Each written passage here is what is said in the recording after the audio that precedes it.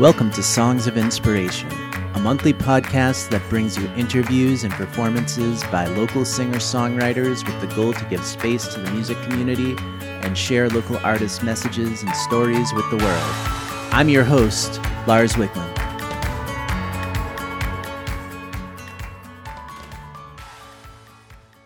Hey everyone, we're back with another episode of Songs of Inspiration. Today's artist is local singer-songwriter Rachel Sumner. Originally a classical flutist from the dusty Mojave Desert, Rachel relocated from California to Boston about a decade ago. Intending to study composition and film scoring at Berklee College of Music, she found herself in the orbit of roots musicians like Molly Tuttle, Bronwyn Keith Hines, and John Melander, who introduced her to a trove of traditional music, started her off with a few chords on the guitar, and encouraged her to write her own songs. Since then, she's become one of the most vital voices in Boston's thriving roots music scene. She spent her early career on the bluegrass circuit, singing and writing with genre-bending Boston group Twisted Pine. After setting out on her own, her songs have become critically acclaimed, winning the John Lennon songwriting competition for her song Radium Girls. She's also earned herself a spot at the Kerrville New Folk competition and has been chosen for 2 consecutive years by WBUR as one of the top Massachusetts entries in the Tiny Desk competition. This summer you can find Rachel playing all over the Northeast with her band Rachel Sumner and the Traveling Light. I'm really excited to have Rachel on the show today, so without further ado, let's dive into the interview. Hey everyone, I'm here in the studio today with Rachel Sumner. Welcome, Rachel. Thanks for taking the time to be on the podcast today. Howdy, thanks for having me. Awesome. I shared some context about your career so far in the intro, but it's always good to start at the beginning. So can you start off by just telling us a little bit about how you got started with music? Sure. Well, a long time ago in the Mojave Desert, I was a wee little kid who wanted to play the trumpet in 3rd grade, but my mom said it was too loud, so I picked the flute. And for most of my life, I was a flute player and didn't even touch a guitar, which is now my main instrument, until I went to college, until I came to Berklee out here in Boston. And we listened to music constantly in the car, at home. We had one of those shower radios. Like, it was just music all the time. So my mom definitely instilled a deep love of all kinds of music. But I actually grew up in the orchestra circuit and the marching band circuit too. Oh, wow. Yeah. Very cool. Mm-hmm. Awesome. And do you still play flute a little bit at all? I do. I've been having a lot of fun recording woodwind arrangements for other people's CDs, and also I've been doing that for some of my own album recordings. And during lockdown, it was really fun to make some cover videos where I utilized my flute skills and made some lush arrangements of some of my favorites. Nice. That's awesome. Who are some artists that influenced your songwriting early on? So I probably grew up with a really unhealthy diet of 90s country music. But my deadhead uncle gave my mom 2 albums that kind of changed the trajectory of my life. One was an Alison Krauss record, and the other was a Nickel Creek record, the first. Oh, cool. Actually, the first 2 Nickel Creek records. And I fell in love with all of those albums, but especially the Nickel Creek stuff. And I just had never heard music like that before and songwriting like that before. And it really appealed to my teenage Rachel. Really loved kind of how emo it was.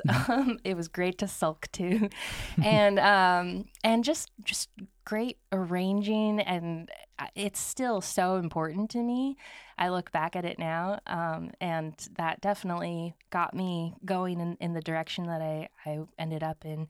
Once I followed Chris Thiele's trajectory as a musician, I was introduced to his project with Michael Daves, where they did bluegrass songs, and that opened me up to the wide world of bluegrass, like finding Bill Monroe and Hazel Dickens and Ellis Gerard. And so it was really like a domino effect, but I think it definitely started with the Nickel Creek and Alison Krauss records. Very cool. Yeah. Awesome. Did you have any mentors as you got started with like songwriting and like folk music that influenced you? Yeah. Well, it was during my time at Berklee. I was studying composition and flute.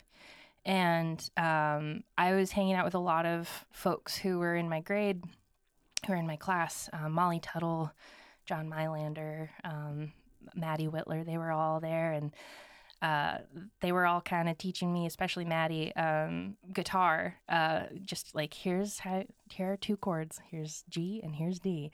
And I would just spend hours like practicing going from one chord to the other, and then they would practice soloing on top of it. And so it was like a very, it was a good relationship for all of us because they could practice that and I practiced my rhythm. And we had a teacher, Dave Hollander, at Berklee, who definitely became a mentor in the bluegrass world for us. And that's where I met my bandmates, soon-to-be bandmates, Twisted Pine. Very cool. Within the school, so. Nice. That's awesome. What would you say the biggest challenge in pursuing music as a full-time career was for you?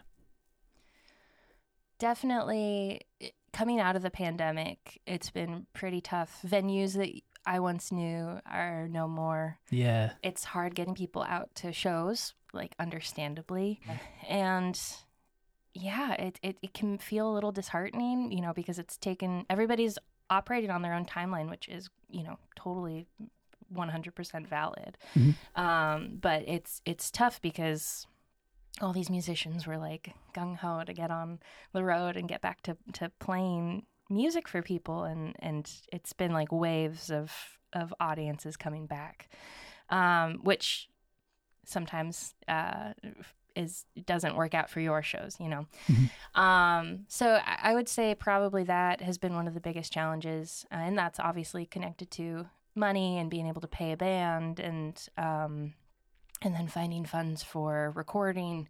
It feels like you're constantly trying to figure out ways to do a balancing act. Yeah. But it's something that I love so much. Actually, I was just at a retreat with this really great songwriter, Carsey Blanton, and she had us do an exercise where we had 2 pages in our notebook, and one page we wrote a heart at the top, and the other page we wrote a $sign at the top. And she said, okay, we're going to take 4 minutes and we're going to write down all of the things on the side with the heart, all of the things that you do for love of music. And so that was like writing songs, recording songs, you know, everything that you do for your heart. And then under the money side, okay, now write the things that you do for money, which is like playing shows. Like playing shows can be on both sides, but you're supposed to like find the certain aspects. So it could just be like stressing about ticket sales or advertising or things like that. But it was really interesting to have 2 completely separate sides and to just remember that, like, yes, you're not a business, you know, you're doing this to put your music out there, but that's not the heart stuff, and to keep the heart stuff in mind always. Absolutely. Mm-hmm. Yeah. The passion for it is always the most important thing, I think. Yeah. And the other stuff will come. Definitely. Yeah. Very cool. Do you have any creative routines that you use to keep the inspiration flowing? Yeah. This is an interesting question. I was asked this at the writing retreat as well, and I think the thing that I kind of came to was, and this is a little dark, but like I used to drink a lot, and I very much had my writing process connected to drinking. So after a shift, I would go to the bar and like write, I'd have my journal out and I'd drink a couple beers and I'd write, and that was like my routine. Mm-hmm. And I have been now 4.5 years without alcohol, which is Oh, wow. really great. It was really hard divorcing my creative process from that. Oh, I bet. Yeah. And I realized that I never put something else in there as a ritual for my writing process. So I guess I am without ritual currently, looking for one. But I mean, for the most part, like it doesn't sound fabulous, but editing is a really important part to my writing process, and it often takes me a long time to figure out what I'm trying to say. Mm-hmm.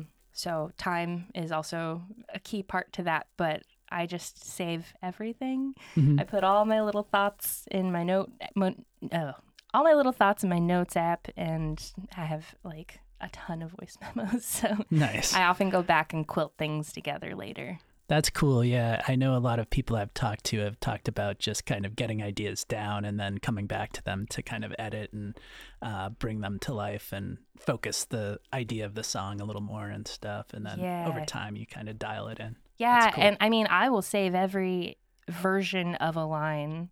So even if I change one word in that line, I will just move that down the document, but I will keep it there because you never know when you'll need something with that different shade. I believe every word has a different shade to it. And so I think it's important to keep them all. Definitely. Cool. You've won some awards for your songwriting. Can you tell us a little bit about that? Oh, yeah. Well, probably the biggest one was the Lennon Award for the John Lennon Songwriting Competition, which was wild. I had forgotten that I entered it. I think that's the mindset you kind of have to have. Like, I just have a spreadsheet where I have all of the competitions that I want to enter in.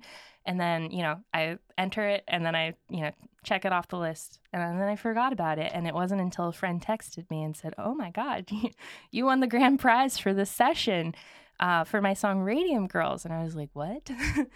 Wow. And it was wild and life-changing, really. But I was so thrilled that the folks at the John Lennon songwriting competition chose to recognize a song like Radium Girls. It's not one that is poppy or catchy or really like mainstream at all. But I felt like there was a message that I wanted the world to hear, and that just helped get it out a little bit more. And thanks to that, a lot more people have heard the story of the Radium Girls, which was what I set out to do. That's great. Yeah, I remember we met at that house show that Sasha Latovsky booked, and you played that song, and it really stuck out as just a very meaningful song in that it told a story, and also went and like researched the story a little bit more to find out more about that, because it's something that I didn't know about personally, and it's a really tragic and crazy part of history. Right. Yeah. I also didn't know about it until like 2019, until I was actually diving deep into a Joanna Newsom song, and there was a word undarked at the very end of this stream of consciousness thing in a song called Time as a Symptom. And that just led me down a rabbit hole, and that's where I learned about the Radium Girls, and I was furious that I had never heard about them in history classes. Like, nobody had ever told me about these women and how important they were to like the laws that are in place today that protect workers. So I really wanted to share that story. You have a band you tour with, Rachel Sumner and the Traveling Light. Can you tell us a little bit about how you came together? Yeah. So my bassist, Mike Siegel, we've been friends for a long time, and we actually made music with another friend of ours, Sam Moss, great songwriter. Go check his music out. But we were Sumner and Moss and Siegel, and we did a lot of country type things, country songs. And then Mike had just always been very down to play my music, which was like a shock to me because my music is not really the most intuitive to play. There's like certain beats are dropped in random spots and there's a million chords. And so Mike was very, very excited always to play my music. So it was just a natural thing to play with Mike. And then I knew that I really wanted a fiddler. I had tried different iterations of a band prior to the pandemic, and it was really fun. Those were great bands, but something just wasn't clicking, and it really felt like I knew a certain instrumentation a little bit better than the other instrumentation I was doing. Like I tried to have drums and cello, but I really cut my teeth with my old bluegrass band, Twisted Pine, and that instrumentation was fiddle, mandolin, me on guitar, and bass. Mm-hmm. And so I wanted to kind of return to an instrumentation similar to that because I could think through it a little bit better. So I went on Instagram, and luckily everybody was posting like practice videos because it was still like lockdown essentially. Yeah. And I had a gig at Club Passim, and I knew I wanted to put something together. And I remembered that, oh, yeah, there's this girl. I've been seeing her post videos. Her name's Kat Wallace, and she seems pretty cool. Let me go check out her videos a little bit more in depth. And there she was, shredding Celtic music. Then the next video, she was shredding old-time music, and then bluegrass, and then classical. And I was like, okay, she can do everything. This feels like a good fit. And I sent her a message. I slid into her DMs, and she immediately was like, yes, I'll do it. And so, very cool. Yeah. And then we had a few other friends come in and play some other instruments. Alex Formento on pedal steel for the record, and our friend Ira Klein, great guitarist. He did a lot of the lead. He did all the lead parts, nice. and it just was really, really wonderful. But we tour around as a trio these days, and it's been just so much fun being on the road with those guys. That's awesome. Very cool. You have a lot of great music. Is there one song in particular that you would say holds special meaning for you? And can you tell us a little bit about the story behind that song? Yeah, I think the one that comes to mind immediately is a song of mine called The Arms of Your Mother. And I wrote that. I was in a songwriting course with Liv Green, also a great songwriter. Go check out her music. And she gave us the assignment to write a song with the word cradle in it. And immediately, this was like January of 2021, so there was nowhere to go. I hadn't been to California where my family is in like 2 years at that point. And I'm very close to my mom. We have a very close relationship.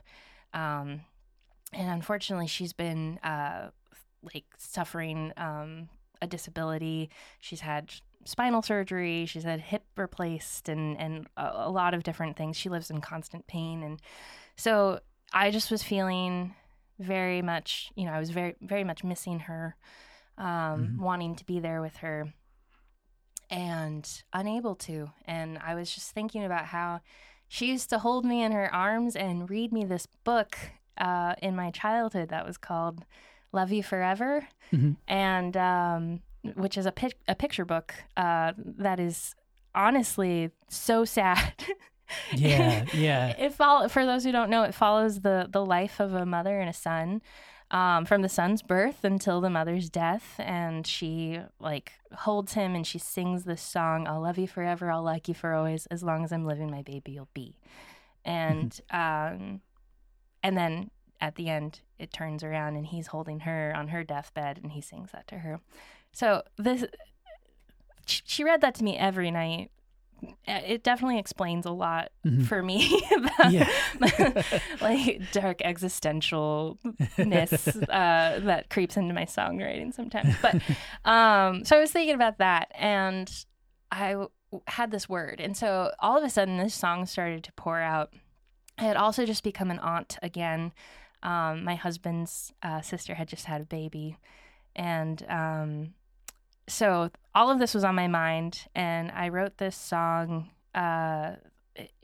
loosely based on that book, where it follows the life of, or it traces the life of a mother and a daughter, and in a similar fashion, there's like a refrain that the mother sings to the daughter, and then at the end, the daughter sings to the mother. So, Very cool. you know, my mom is still with us, thankfully, but it just, I don't know, it just all came out very, very easily at the time. And it makes her cry. So it makes me cry too sometimes. Yeah. That's a really beautiful story behind that song. Very cool. Thank you. Yeah. Do you have any upcoming shows or tours planned for the summer? Yes, actually, I've got a duo show where me and my fiddler, Kat Wallace, we will be opening for the Ladles at Club Passim on June 29th. And then the full band will be back in action July 13th at the Lizard Lounge. So very cool. Both good opportunities. And then we're planning on heading south for the fall. So that'll be really fun. Nice. And I saw you teach some songwriting classes at Club Passim. Can you tell us a little bit about that? Oh, yeah. Well, I started teaching at Passim 2016, and then during the pandemic, I took over as the manager for the School of Music, and so I haven't really taught much. I've been more on the logistics side of organizing classes with other teachers. But I just felt moved to do an Aeneas Mitchell themed class this last semester. So yeah, I've been teaching songwriting through the lens of Aeneas Mitchell, who is one of my heroes, just a brilliant songwriter. And it's been really fun getting completely nerdy with her songs. Very cool. Mm-hmm. That's cool. That's a cool way to explore songwriting through someone else's kind of perspective. Yeah. And she's got a varied portfolio. Yeah.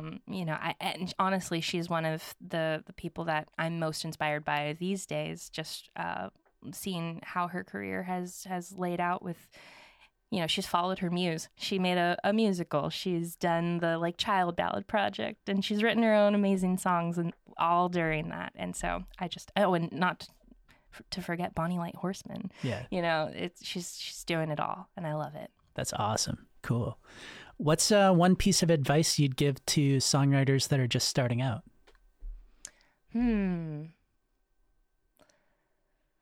Well, my business brain wants to advise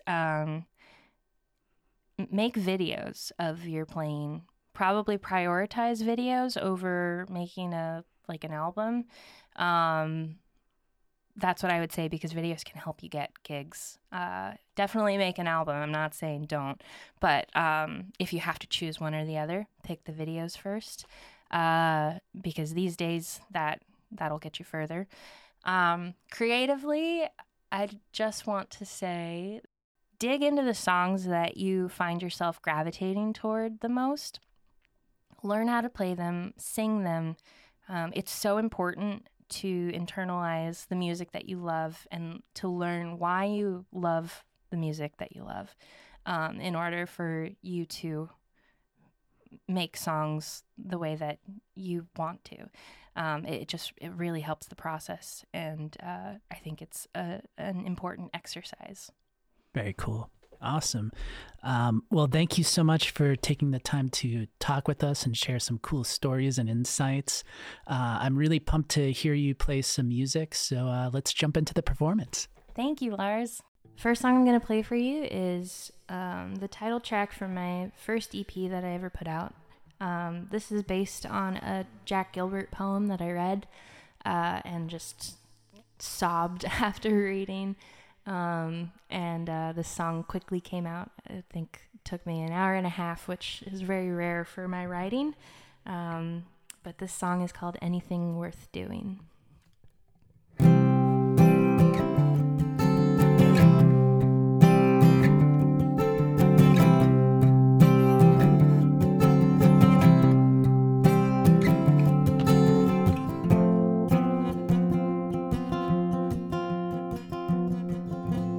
Did he fail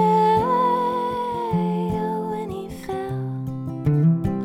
That Icarus we know so well. I think credit's old, but credit's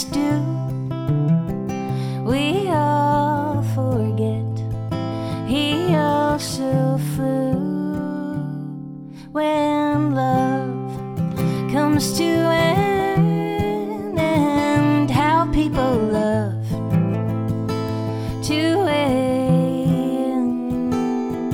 They tally all the faults and total scores, but they don't know our love meant more. Loving you was an early morning, watching the sunrise turn to day, holding the covers up till the moment they all were pulled away, like catching the last rays of a sunset on a cool summer's night, knowing the stars can't always shine so bright, shine so bright.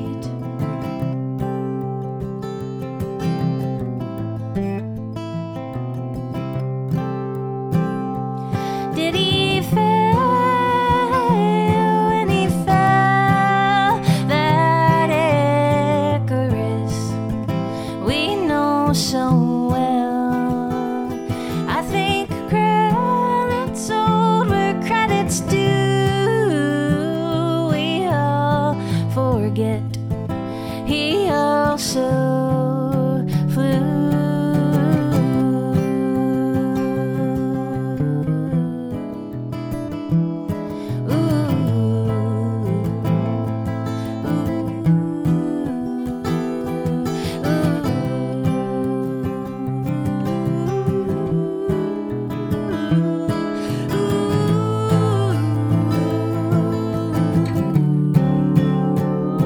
Loving you till the early morning, watching the sunrise turn to day, holding you closer up till the moment you turned and pulled away. Loving you was learning to fly on wings of feathers and of wax, soaring sky high with nothing else worth looking back to.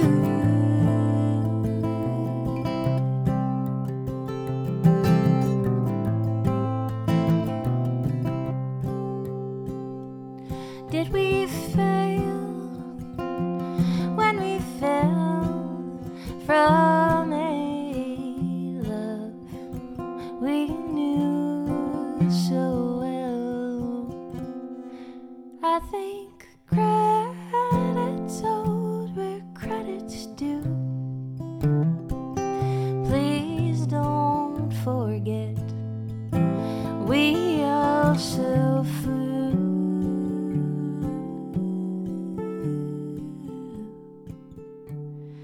Would you think back on our time gladly? Anything worth doing at all is worth doing badly.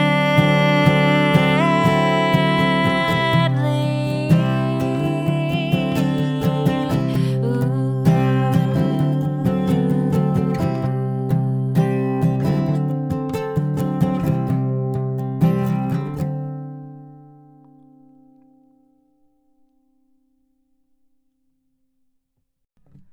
All right, this next song I'm going to do for you is the song that we had talked about a little bit before. This is Radium Girls' Curie Eleison. It was the song that won the John Lennon competition. And it's all about a true story of the Radium Girls, who were a group of women in the early 1900s. They worked in factories along mostly the East Coast, and they worked with a substance called undark that had radium in it. And back then, it was not widely known that radium was poisonous. In fact, a lot of people thought that it was good for you.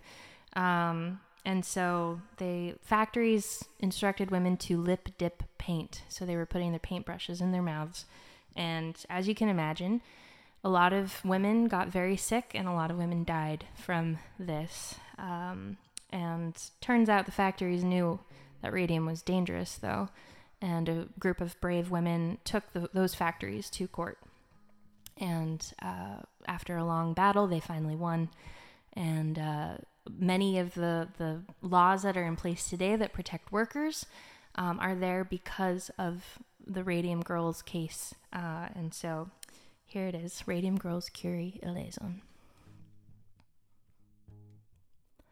In the days when Rosie beckoned girls to join assembly lines, a mixture simply named undark made wristwatch faces shine, and women with star-spangled hearts sat faithfully in rows, bent to help the boys entrenched stave off those dark shadows. Day by day they all were tasked to paint 200 dials with brushes made of camel hair and radium dust in vials. The numbers on the clocks were painted dainty, slim and slight, so the girls were taught to use their lips to point the bristles tight.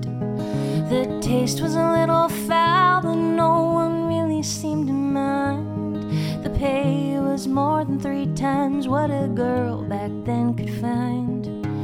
Radium was championed, a newfound fount of youth, and the few who knew the dangers kept the public from the truth. For a time each painter prospered, though the work they did was tough, and were delighted when they'd clock out covered in the magic stuff. They decorate their drabbest dresses, paint skin so they'd sparkle. No earthly sight quite like a glowing angel in the darkness. Curie Eleison, Curie. Even lights that shine the brightest will eventually dim, but you never do expect it, just as someone's life begins. As each timepiece passed through nimble fingers, painters dreamed and planned, though they had in fact so very little time left on their hands. Soon these young girls ached as if they'd aged for 80 years, and radiating pain turned into radiating fear. Doctors did their best to treat an unknown malady, but no remedy could keep those bodies from unraveling. So aching turned to limping, and sore mouths began to bleed. Then jaws began to break, and smiles gave way to crumbling teeth. Families became buried beneath doctor bills and loans, and grief like radium began to settle in their bones. Curie Eleison, Curie. To have so many sick at once seemed no coincidence, but the company confronted had maintained its innocence. Yet they'd secretly received results that told a different story, and they knew despite their lies that they were liable for the suffering. Those who had enlisted ladies to leave luminescent marks were now working overtime to keep them in the dark. Not a single protocol was changed at all, though there was danger, and alien workers failing fast were easily exchanged for healthy younger women, unsuspecting and naive, who craved to carve their own piece of the great American dream. Nothing pierced those stone hearts fortified by corporate greed, even when the women's own hearts one by one had ceased to beat. Curie Eleison, Curie.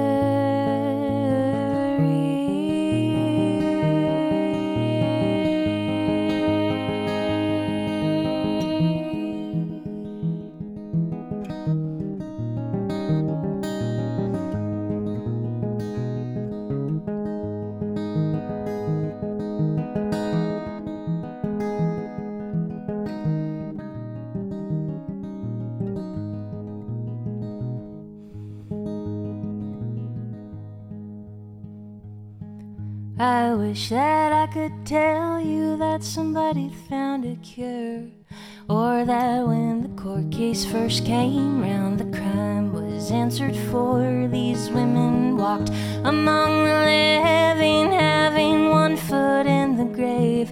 Still they used what fight that they had left, so others could be saved. To this day no one can say how many lives were lost. Had they been sooner taken seriously, it might have cut the cost. You may claim women have been long since elevated in this world, but how can that be? Our ashes still speak louder than our words.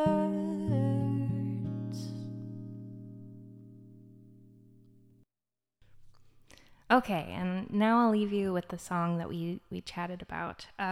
It's called The Arms of Your Mother. This is the last track on the album that we put out last year called Rachel Sumner and Traveling Light. Thank you again for having me.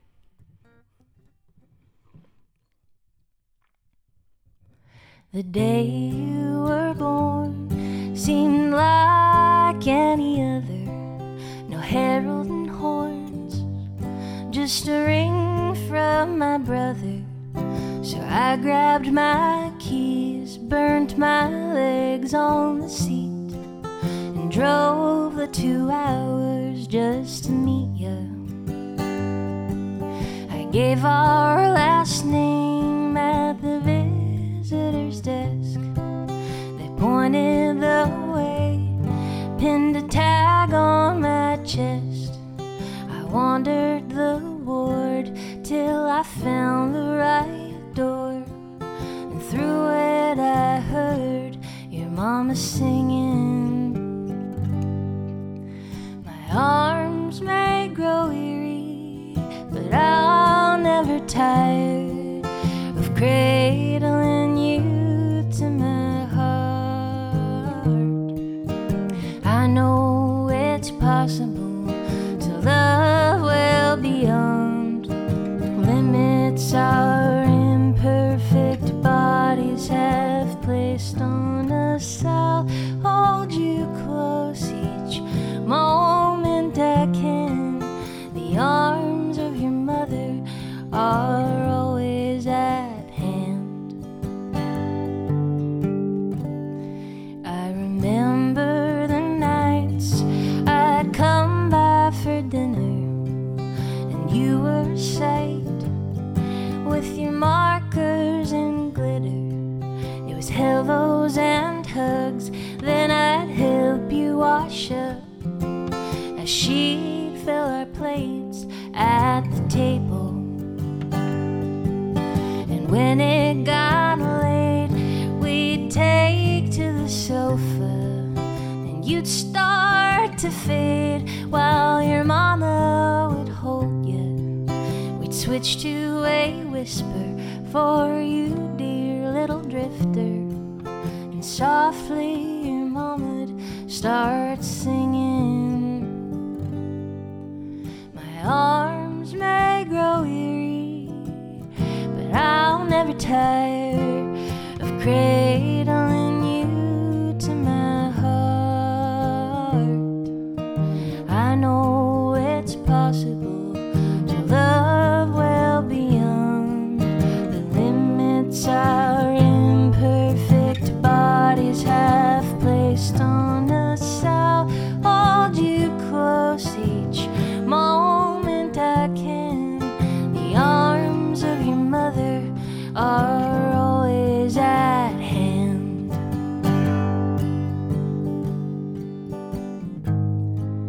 And she was so grateful when your car pulled in. She turned so frail, so fast.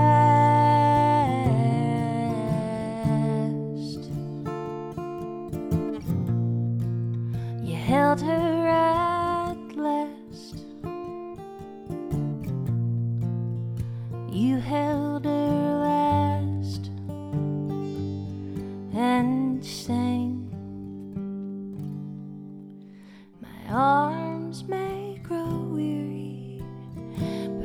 I'll never tire of cradling you to my heart. I know it's possible to love well beyond the limits our imperfect bodies have placed on us. I'll hold you close as long as I can. The arms of your daughter are always at hand.